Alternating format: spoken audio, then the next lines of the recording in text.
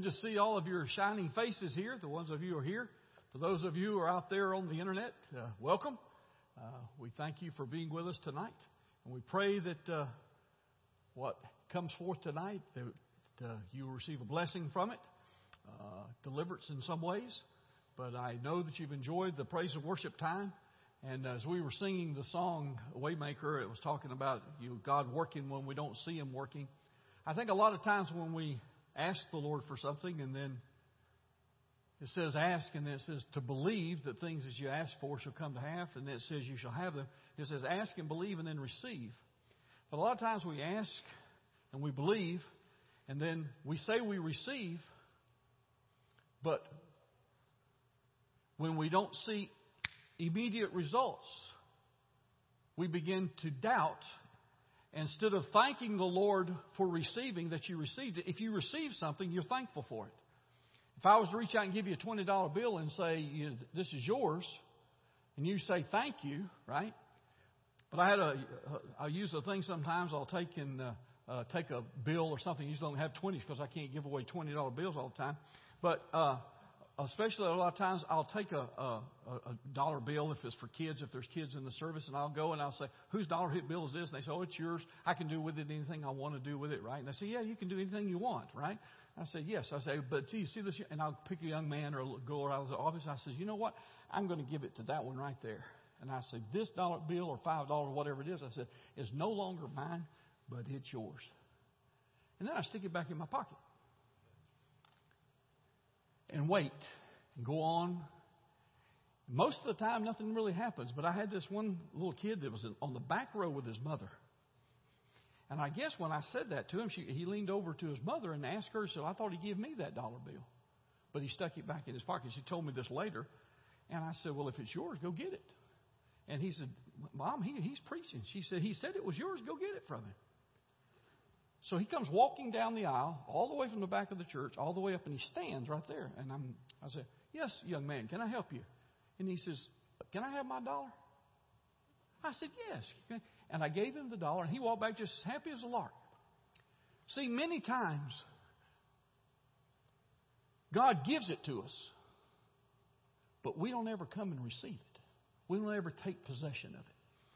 And so I think a lot of times what we need to be is thankful. You know, the Bible said we enter into His gates with thanksgiving, into His courts with praise. That's in approaching to God. But a lot of times we forget to thank Him for what He's done. And when I was thinking about that song, Waymaker and stuff, it says, even when you don't know He's working, He's working. Even when you don't see it, He's working. And that's the thing that we've done. And I was up with my wife. We went up to see her, a couple of her friends up in Rhode Island. And we were at one of them's house, and they had a backed up little river with a dam and a little stream, beautiful stream that ran by, and I really enjoyed drinking coffee out there listening to the water ripple. And one day I walked up to where this little dam was. It's just like a little overflow. It wasn't a massive dam.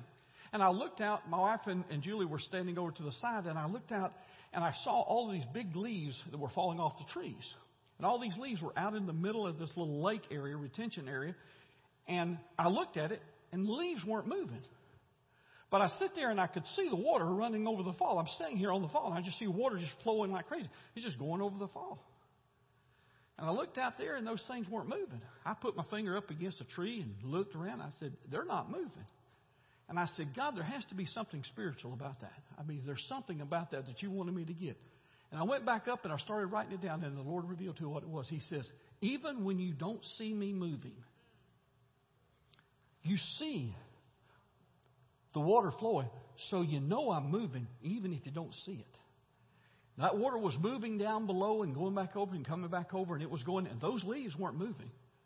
But He was doing something, because sooner or later those leaves were going to go over there. I couldn't see it.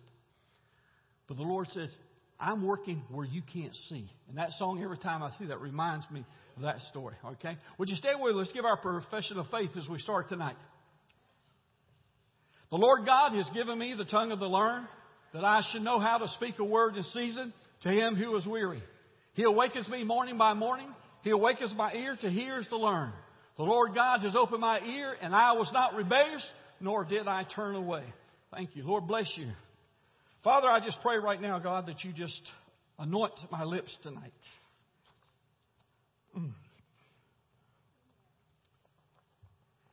Anoint the ears, Lord, of all those that are here.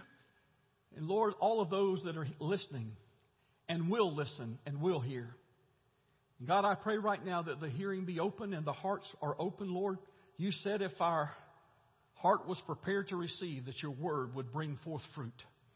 So God, I just claim that right now. Let your anointing rest upon me tonight and rest upon your people. In Jesus' name, amen. As I was working on this message, the Lord gave this message to me probably several weeks ago, even before I went on vacation. As a matter of fact, I even told Pastor Goodluck a little bit about it. And the Lord has probably changed this thing so many times. I really don't know what revision this is. But I had the hardest time with the title to this message. Not that the title wasn't pretty good, but it was so long. I was worried that Teresa couldn't get it all on the screen, and it would have been very difficult if she'd had to put it this big for you to see it. So instead of taking the negative approach and telling you what the problem is, I said I'll just shorten it and put what the remedy is. It's much easier to give the remedy sometime, or the positive side of it, than it is the good. So I changed it to make it simple and said living in true freedom. And when you talk about freedom, and I throw the word true in there, people say, wait a minute, there's only one freedom. You're either free or you're not free. Yes, when Jesus sets you free, he says you're free indeed, right? We're going to talk about that scripture here in a few minutes. That's true. So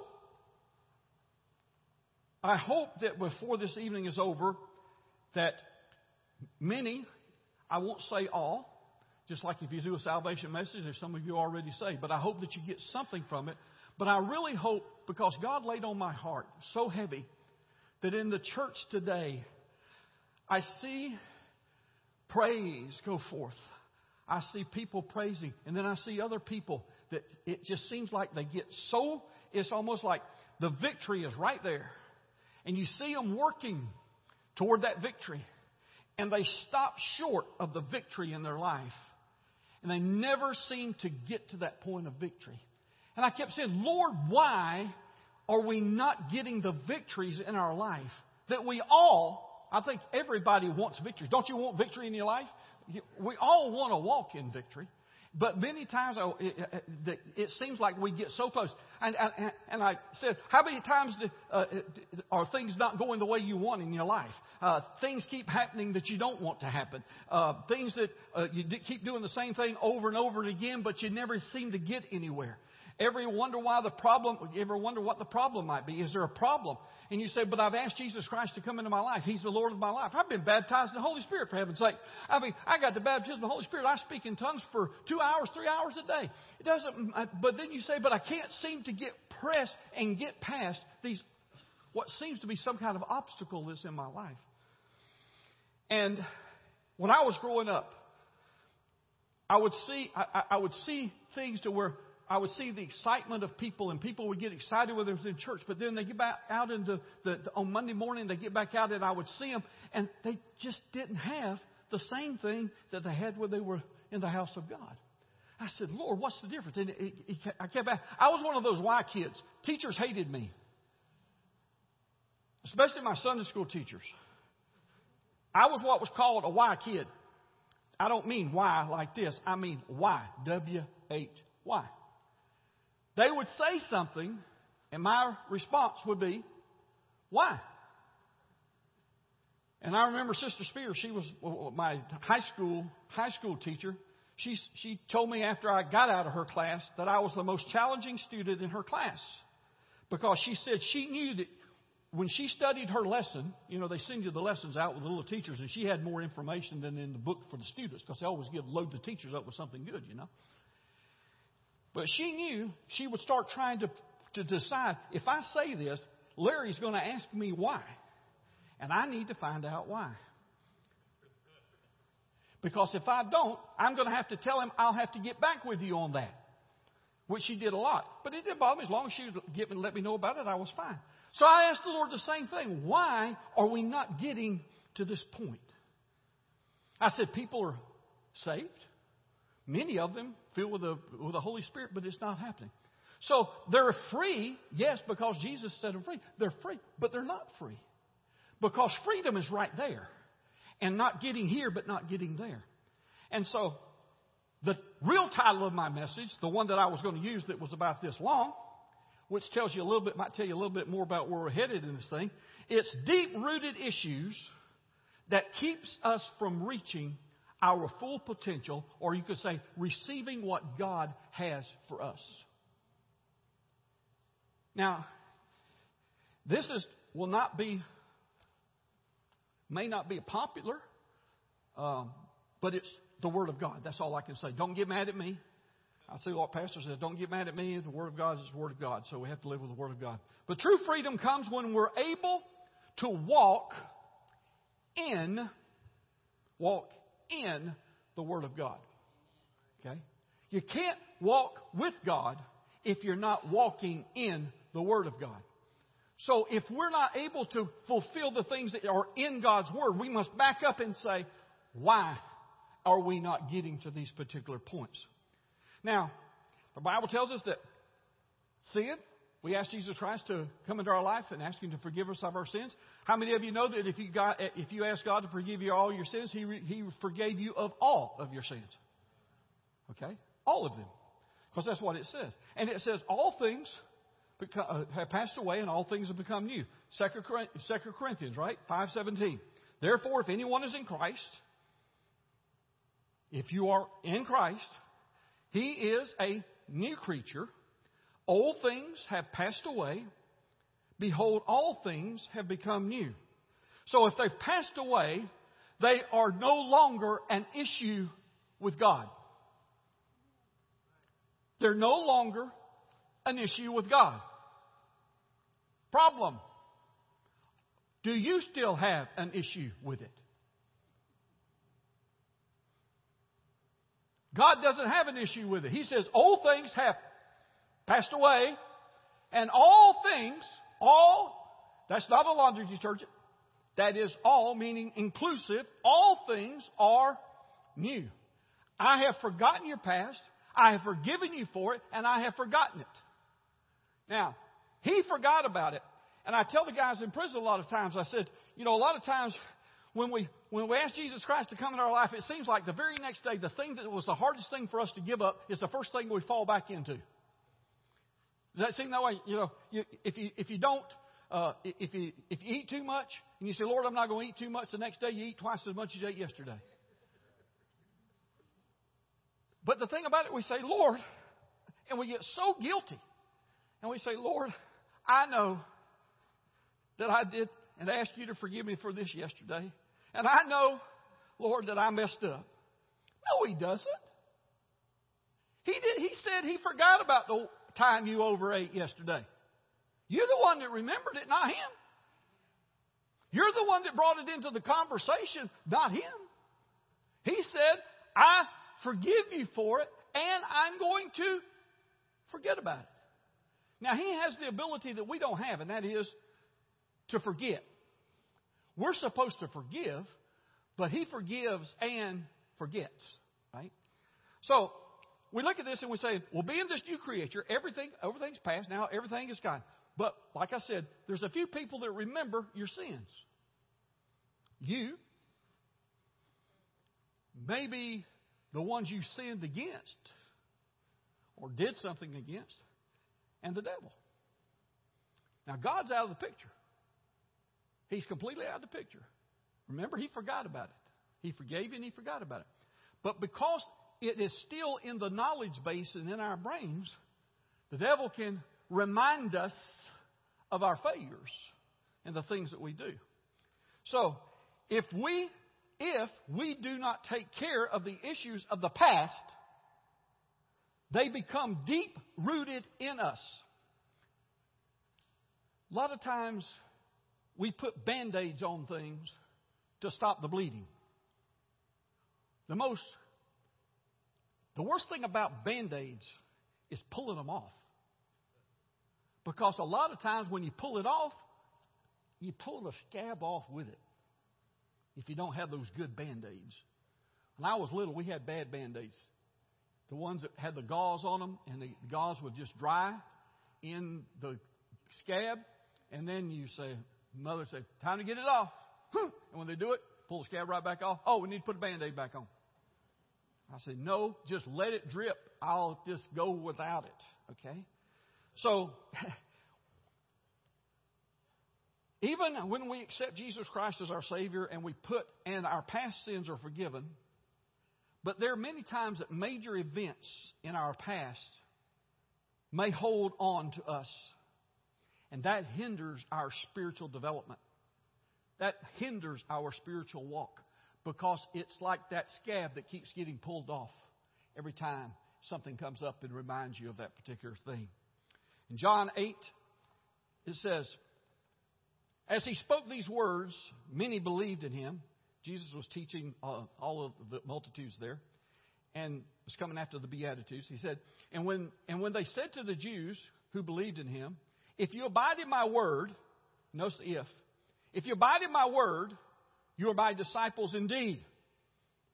Now, Pastor's wanting us to have disciples. So how do you get disciples? How does it say? If you abide in my word, if you abide in my word, if you abide, and there's an if there. To become a disciple, you must choose to do something. Okay? That's not my message tonight, so I got to keep ruling. Okay? And you shall know the truth, and the truth shall make you free.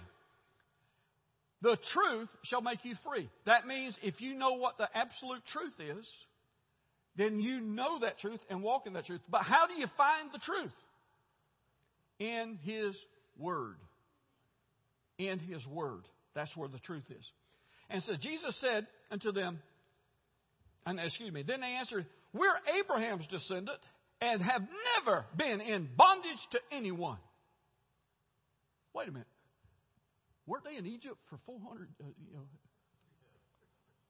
weren't they Syrians and the Romans? No, they just were never in bondage to anyone. How can you say you will be made free? We're already free. Jesus answered, most assuredly I say to you, whoever commits sin is a slave to sin. Okay? And the slave, the sin, does not abide in the house forever, but a son abides forever. Talking about him. Therefore, if the Son makes you free, you shall be free indeed. So, how can you have more freedom than that? There isn't any greater freedom than that. If we walk in that. But then who puts us back into the bondage? The Bible talks about don't let us return back into the bondage that we had before. Don't return back to where it is. So, it's not God who puts us back in bondage. We put ourselves in bondage. Because it's our choice to turn and to go back to those things that we still want to have or hold on. Now, that was a message I preached about a few weeks ago. I guess it's been a couple of months ago. But it's not the Word that does it. That's the freedom. It's not God. It's not Jesus. It's not the Holy Spirit. The only choices left is Satan, people, us, somebody that comes in the flesh. So, tonight I'd like to share a few of, I'm going to call them what they are, and I know it's not popular, but I'm going to call them sins because they really are. You noticed in my title, I didn't say sin. I said deep-rooted issues. Do you know why I said that? So you wouldn't turn off before I got started. But I'm going to call it what it is. Sin is sin, any way you cut it. And the middle letter of sin is I. And I is the problem with sin. Okay? But sin, what is it? People say, don't sin. Okay, what is it? Anybody know what sin is? Huh? Sin. Defined literally. I'm just going to give you a little, something very literal. I know we're not supposed to be literal today. Everything's supposed to be anyway. Don't go there, Larry. Okay. It's to miss the mark. If you put a target up and you got a dart, we'll say, you know, those dart boards. If the target is up there and you throw the dart and it doesn't hit the target, you miss the target. Okay? Now, what is the target for our life that if we don't hit that target, we sin?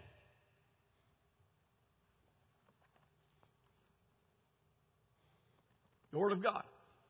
That's the reason he says you have to walk in the Word. You have to live in the Word, because that's the only way you're going to keep sin from reigning into your life, right? So that's the target that we miss. So if this tells us to do something and we don't do it, what is it? The Bible says, if you know to do good and doeth it not, do you, it is sin. If God said, be my witness, and you don't witness, have you sinned? Uh-oh. Quit preaching, started middling. No. But there are things that God's Word tells, there are things He tells us not to do, and there are things that He tells us to. He tells us to keep His commandments, but He also tells us to be His witnesses, to go out and to do things in our life, to walk in holiness, to walk in the good things. He puts many things for us to do. If He tells us not to do something, then that's a sin. So you have the sins of omission. That's the ones where you don't do what He tells you to do. In other words, He tells you to do something, so you omit that by sin. And if you do something you're not supposed to do, you have committed a sin, so you have a sin of commission. You committed the sin. All right, so all of these things are there. Now, when the Bible tells us that we are to do something, then we are to do it, right? And if we don't do those simple things, they are going to affect our lives. All right, so first one I want to, so even though there are many, catch this, areas in the Word of God that we could discuss, I want to just limit it tonight to about 4 of them, okay? Because I don't want to get long. So the first one I want to talk with is something that's, you've probably heard it many times, and hopefully I won't get hung up on it and I can just move forward to the rest of them. And that is unforgiveness, which is based on the sin of hatred. You can forgive somebody as long as you don't hate. But if you want to use nice words and say, well, I dislike, God calls it hate. He calls it hatred. Okay? But we cannot have hatred. It's a strong word, and I understand it.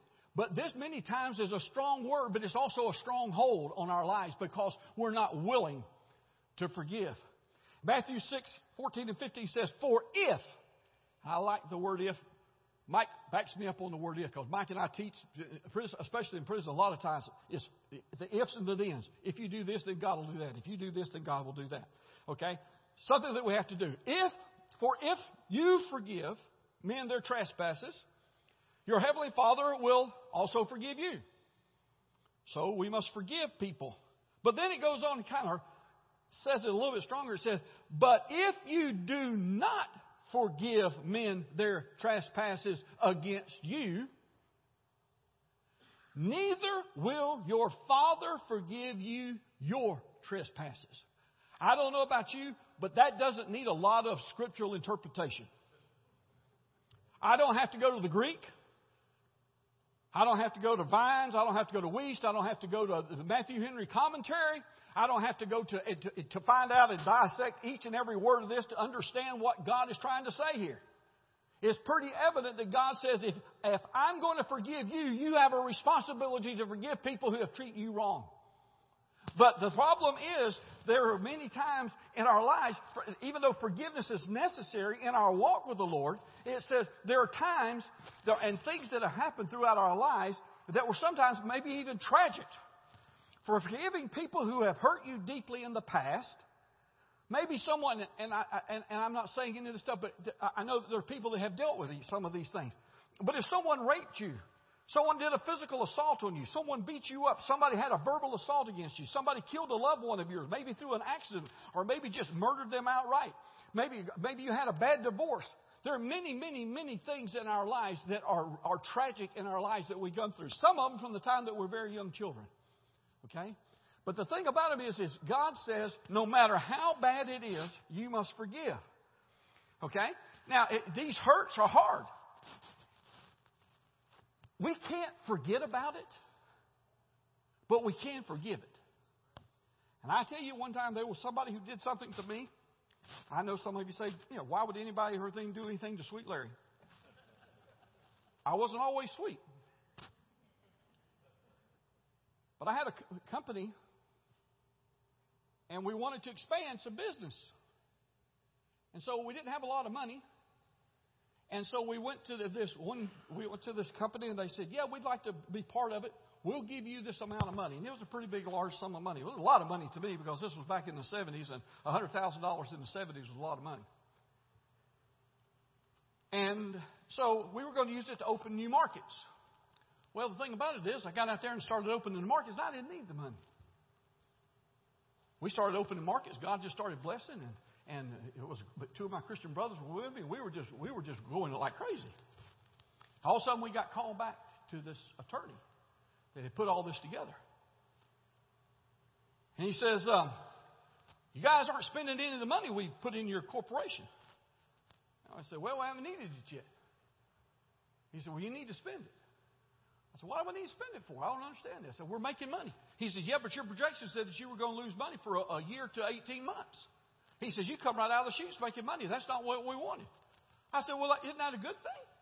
He says, no. Come to find out, they had established us as an S corporation to lose money. And I said, well, you can have your money back.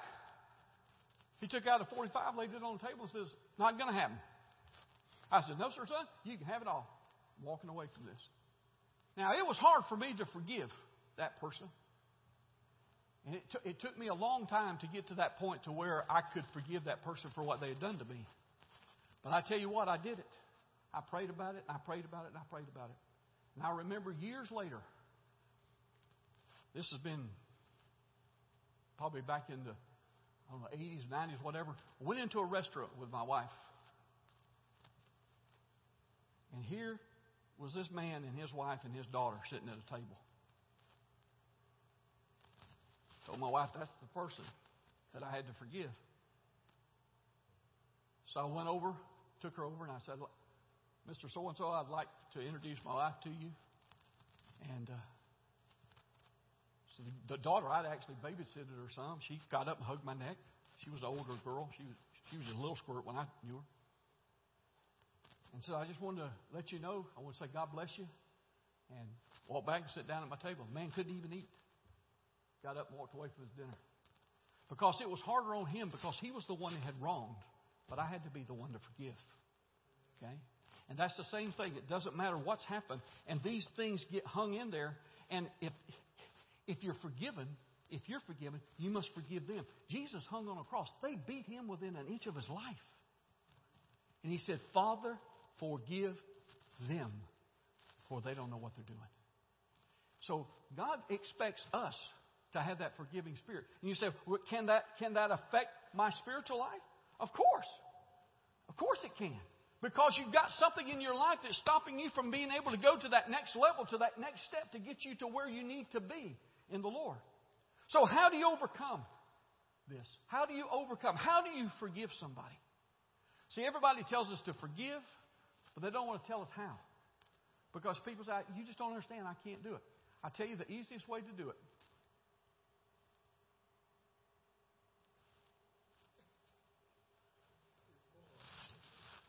It's gone. Oh. Just turn it off. That's fine. Oh, it's gone? Okay. I'll just take this off. That was the most uncomfortable part anyway. Where was I? Oh, the way to give. We know that we're supposed to forgive, but then how do we forgive? What you have to do is you have to begin to bless them.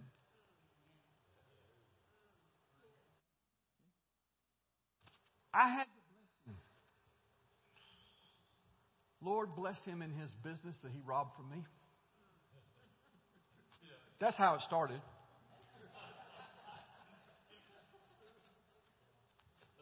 But the more I blessed him, the more I got blessed. You know what I'm saying? The more I blessed him, I got blessed. First of all, not forgiving someone else has no effect on them whatsoever. They may not even care and may not even know how they hurt you. Some things they may not have even known it. The only person that's being affected by that is us. Because we're the one that's having to have that spirit inside of us to forgive, right? Oh, Lord mercy, I got to fly. Okay. Next. We'll skip the rest of that. Let me just give you the scripture. Romans 12:14. Bless those who persecute you. Bless and do not curse them. And that's what we want to do in the flesh. But it says, bless those who have done you wrong. Who have done you wrong. That's how you get past it. That's how you get down the road. Next is the sin of fear. I'm not talking about COVID fear. We're not talking about fears now. We're not talking about things that we fear today, fear tomorrow, or the things that I'm talking about deep-rooted fears. I'm talking about those things that happen way back into our life in something that we feared in the past that is affecting us now and will affect our future. When we fear things, let me just give a couple examples and then we'll go with that. Take, for instance, a lot of times a woman will say, my mother died of cancer when she was 40. My grandmother died of cancer when she was 45. My aunt died of cancer when she was 45. And what is she fearing? She's fearing the age of 40 to 45. And so for 45 years of her life, she fears the day that she hears the big word, she got the same thing that her mother or grandmother and her aunt had. That will affect your physical life, your physical sicknesses in your own body because of what it puts you through, that fear that's underlying, down there, deep-seated, down in there, that needs to be pulled up out of the roots and not just picked off every time like a scab and let it just keep going every time. Dad died of a stroke with high blood pressure. He was in his 50s. My grandfather, he was in his 50s. Well, you're just waiting for what? For the 50s to get up and your high blood pressure. And you check your blood pressure every day. Waiting to get the high blood pressure report. Fear.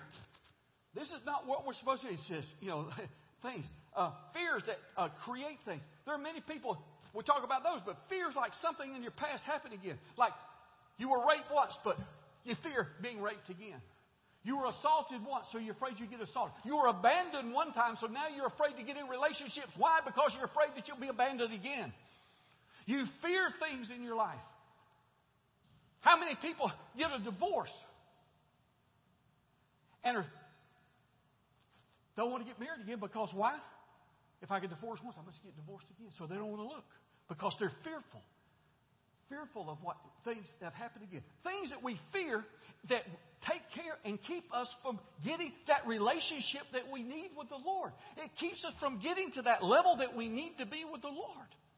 Because these are not just issues. They're sin. Their fear is a sin, no matter how you cut it, one way or the other. It is. There's only one fear that's not bad. And that's the one that we've lost.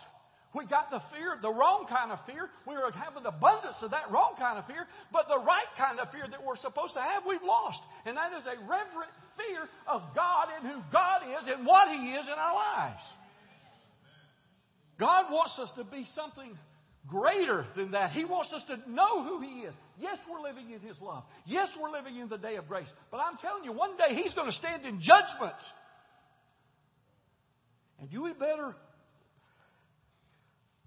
I don't mind. I know the word Abba Father, they say, means daddy, but we've lost the reverence of God. I'm sorry. When I look at my God, when I look at Jesus, my Father, or I see my Father and I see Jesus who died on the cross, I'm sorry. He may be my Father. But I can't look at Him as just my daddy. He's more to me than that. My dad is my dad. I've lost my dad and I miss my dad. But I tell you, God is more to me than just a dad. My God, He's my Father. That's what He said. Don't call anybody else that but me. I'm your Father. I'm the real Father in your life. And we want to call everything Father. Then we ended up turning around and calling Earth Mother. Now, how do we overcome fear? Through the Word. Through the Word. John 14:27. Peace I leave with you. My peace I give to you. Not of this world gives you, but I give it to you. Let not your heart be troubled, neither let it be afraid. Psalms 56:3-4. Whenever I am afraid, I will trust in you. Talking about God. In God I will praise His word. In God I have put my trust. Is that where you put it? In Him? Then we don't let these past fears control us. We turn it loose, pull it up, and let God have it in His word. Okay? Now, this one is a big one coming up, and I'm going to fly through it. The sin of one that you probably never heard of before. Inferiority.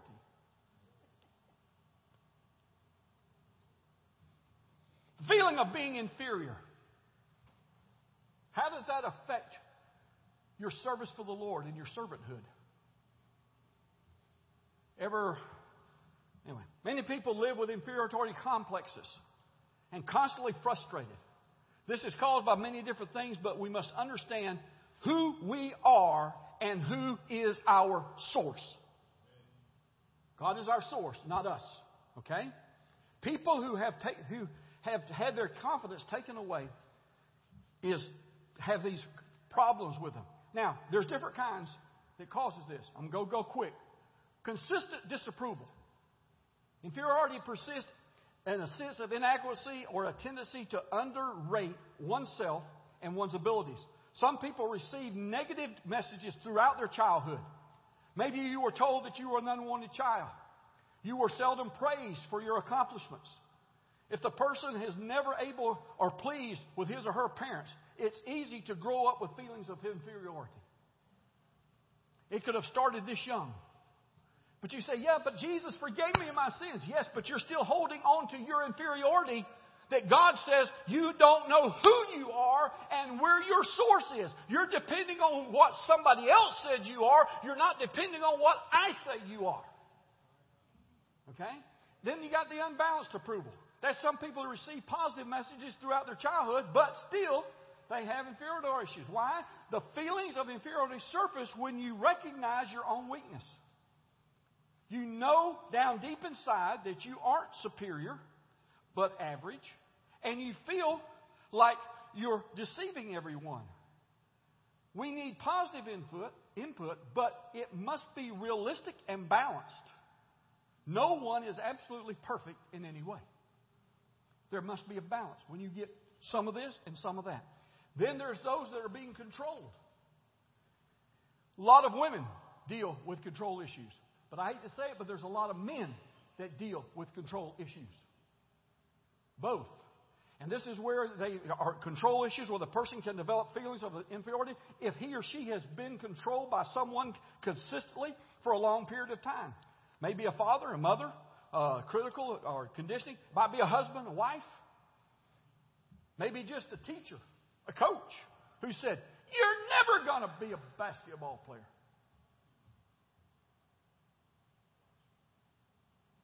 This is not bragging. Somebody said if you did it, it's not bragging. But when I was in the 7th grade, I'd never played football. And when they handed out the jerseys to the whole team, I got the ones like my dad had used 20-something years before. Playing football. Probably 25 years before. It was supposed to be maroon, but it was purple. You know how they're pretty nice block letters? You know how you get the new jersey with block letter? Mine had that old, like the ones you see on the old long sleeve things. Because nobody ever expected me to be able to do anything. But I wanted to play football. So when they said, who wants to be an end? I looked to see if anybody got in the ends line. If nobody was in there, I got in it. I just wanted to play. When too many people got over there in the end and they needed a tackle, I moved over to tackle. If there's somebody there, I moved on over here. I kept moving because I kept trying to find me a place. Well, at come time, I was 5th or 6th string of whatever position I was. And the coach one day says, we got to have a specialty team today, so we want to know if you think you can kick a football. I want you to come over here with Coach Lapo over here. And his name was Lapozonsky, but they called him Lapo. Come over here and we're going to kick a little bit. See if you can kick. So one guy kicked it, and another guy kicked it, and I kicked it. I'm about 4 or 5 back in line, and finally I get up there, and I take the ball, and I kick the thing, and he goes, he said, can you do that again? I said, sure. He said, "You're the kicker." I got a position. That kicking position allowed me to play varsity ball when I was in the 8th grade. Because I could kick it farther than the 12th graders. But when I finally got up there and somebody recognized me, I got a place. And I finally was able to play what I wanted to play, football. And I got my scholarship. They paid for my education. I thank the good Lord for that. But what I'm saying is, we have to believe in ourselves of what we are and who we are. Now, how do you identify and know that this is happening to you? Answer these questions to yourself. When your plans don't work out, do you get easily discouraged and consider it a personal failure? Are you plagued with doubts about your ability? Do you constantly think, "I can't do it"? Do you hide your feelings by acting arrogant or superior when you feel challenged or threatened? Do you get angry when things don't go your way? Are you rigid and inflexible and very resistant to change? If you're this way, we're all vulnerable to these feelings. But we must deal with them and realize that we are not our own anymore. We've been bought with a price, the price that's paid for us. And He said, "I am your source." You look at Jeremiah. I don't want to get into the whole story of Jeremiah, but Jeremiah, he said, "I cannot speak." In Jeremiah 1, 4 through 10, if you want to read it, he said, "Oh God, I cannot speak. I am a youth." But the Lord said to me, "Do not say I am a youth." Okay? And he goes on and says, "But I don't be afraid of their faces, for I will be with you, and I will deliver you." And then He touched my mouth, and He put words in my mouth. Jeremiah was under God's authority. And you, all of us, are under God's authority. That's where we are. Jeremiah was protected by God's presence. We are protected by God's presence. God was Jeremiah's source and his ability. And God is our source and God is our ability. Okay? 2 Corinthians 3, 4 through 5. "And we have such trust through Christ towards us. Not that we are sufficient in ourselves to think of anything as being from ourselves, but our sufficiency is from God. Apart from God, we are nothing." John 15, verse 5 says, "I am the vine, you are the branches. He who abides in me, and I in him, bears much fruit. For without me, you can do nothing." I can't stand up here and minister to you tonight without God in here. It's not me, it's God in me. God is our source. In Philippians 4:13, the favorite one, "I can do all things through Christ who strengthens me." And the last one I want to talk with you, and I got to go quickly, this is a big one. This is the flop of forgiveness. What would you think the flop from forgiveness would be? The opposite, the other side of forgiveness. The guilt of the one who did it. Okay? The sin of guilt. We all have things in our past that we have done that we're not proud of. I am. But what I'm talking about tonight is the things that you have done in your past that still make you feel unworthy for what God wants to bless you with today. God wants to bless us, but guilt is that which you do to someone else. And if you have done something, it's not important what you did. What's important is what have you done with it. If you did it, you need to ask for forgiveness because you shouldn't have done that, right? If you know the person that you did it to, some of this stuff may have happened so long ago, the person might not even be alive today. They may not even know that you did it to them. They may have forgot that you did it to them, you know. But the thing about it is, if you know, then ask forgiveness from them if necessary and if you can. But the point is, ask God to forgive you for it. Now, if God has forgiven you for it, okay, then If the answer to that is yes, then why are you still carrying the guilt around with you today? Why are you still bound up in that today and not walking into full freedom, the true freedom that God wants you to have? Because once you've asked Him to forgive you of it, it's forgotten. He has forgot about it. He separated Himself. Why do you want to keep dragging it on? And so many people are so concerned about what they have done in the past. Can you imagine somebody who had murdered somebody?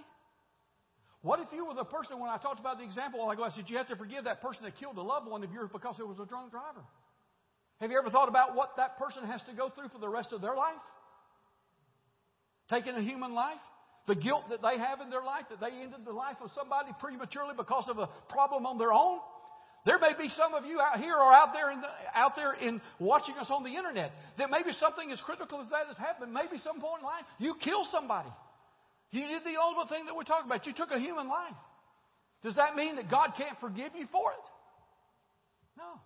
We tell the prisoners all the time, it doesn't matter what it is. God's a big God. It doesn't matter what they're in there for. And Mike can tell you about this one. We gave a guy who had tattoos all over his body. Had gang affiliations, had devil emblems all over his face. I mean, he was just tattooed all over the place. Mike wasn't there the week. He had set him up the week before, telling him we was going to talk about the Holy Spirit. And so I went there. I think Carly was with me. We went there, and all of a sudden Carly was going to teach something else. And this one guy said, this guy volunteered, I thought we was going to get the Holy Spirit tonight. Carly turned around to me. I said, okay, we're doing the Holy Spirit. So I started on the Holy Spirit. So we got ready to receive the baptism of the Holy Spirit. And all of a sudden, I said, okay, if you want to receive the baptism of the Holy Spirit, raise your hand. Well, he raised his hand, but he said, I got a question. I said, what's the question? He said, shouldn't I get saved first? I said, yeah, you need to get saved. So I led him to the Lord, and then 3 of the guys all stood up and got them all filled with the Holy Spirit, speaking in tongues. They were just speaking like crazy. So happy, whatever. Comes back 2 weeks later. He got another tattoo. I said, Lord, what did He do that for?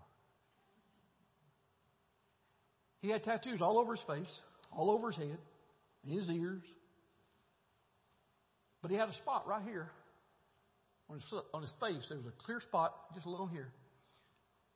And he went and had somebody in the prison get a tattoo now. Tattoo that said, God's Son. And I asked him why he did that. He says, do you see all of this? And he says, it's all under here and it's all down here.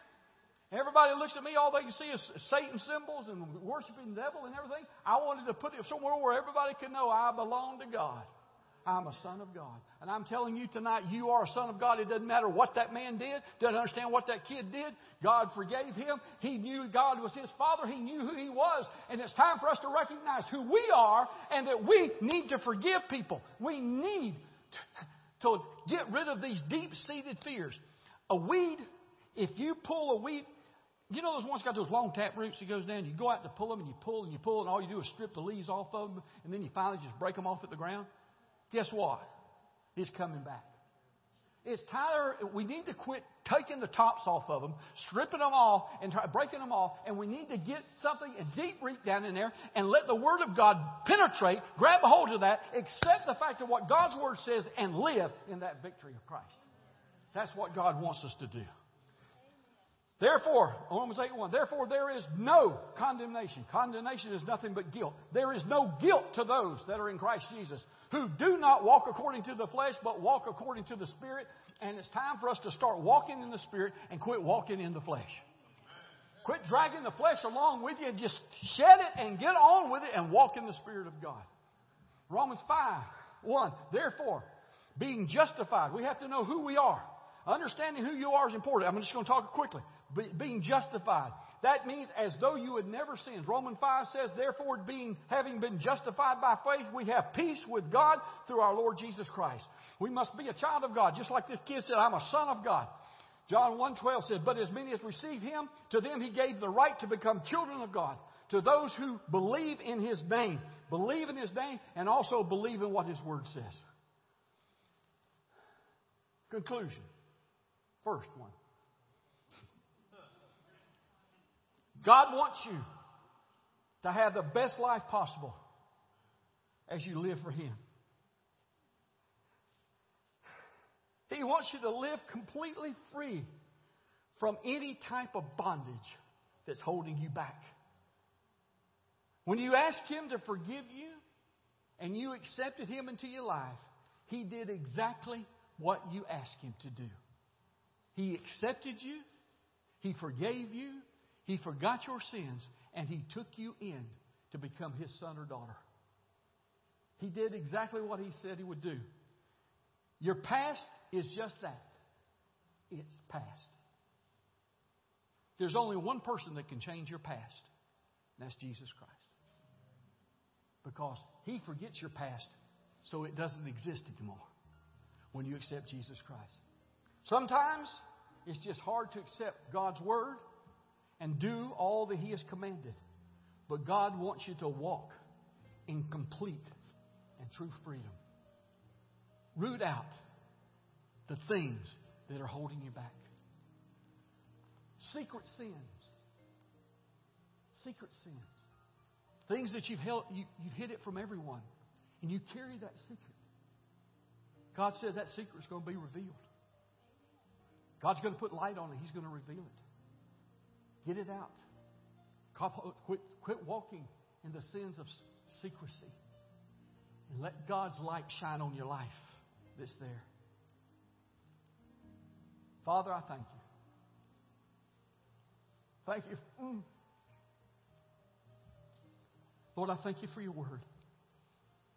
And I pray, Lord, right now that, God, that you help all of us here and all those that are listening out there. Is there someone that you haven't forgiven? Take care of it. Root it out. Don't have fear of things of your past. They're under the blood of Jesus. Jesus has forgiven you. But you must forgive those that have wronged you. Fear must go in Jesus' name.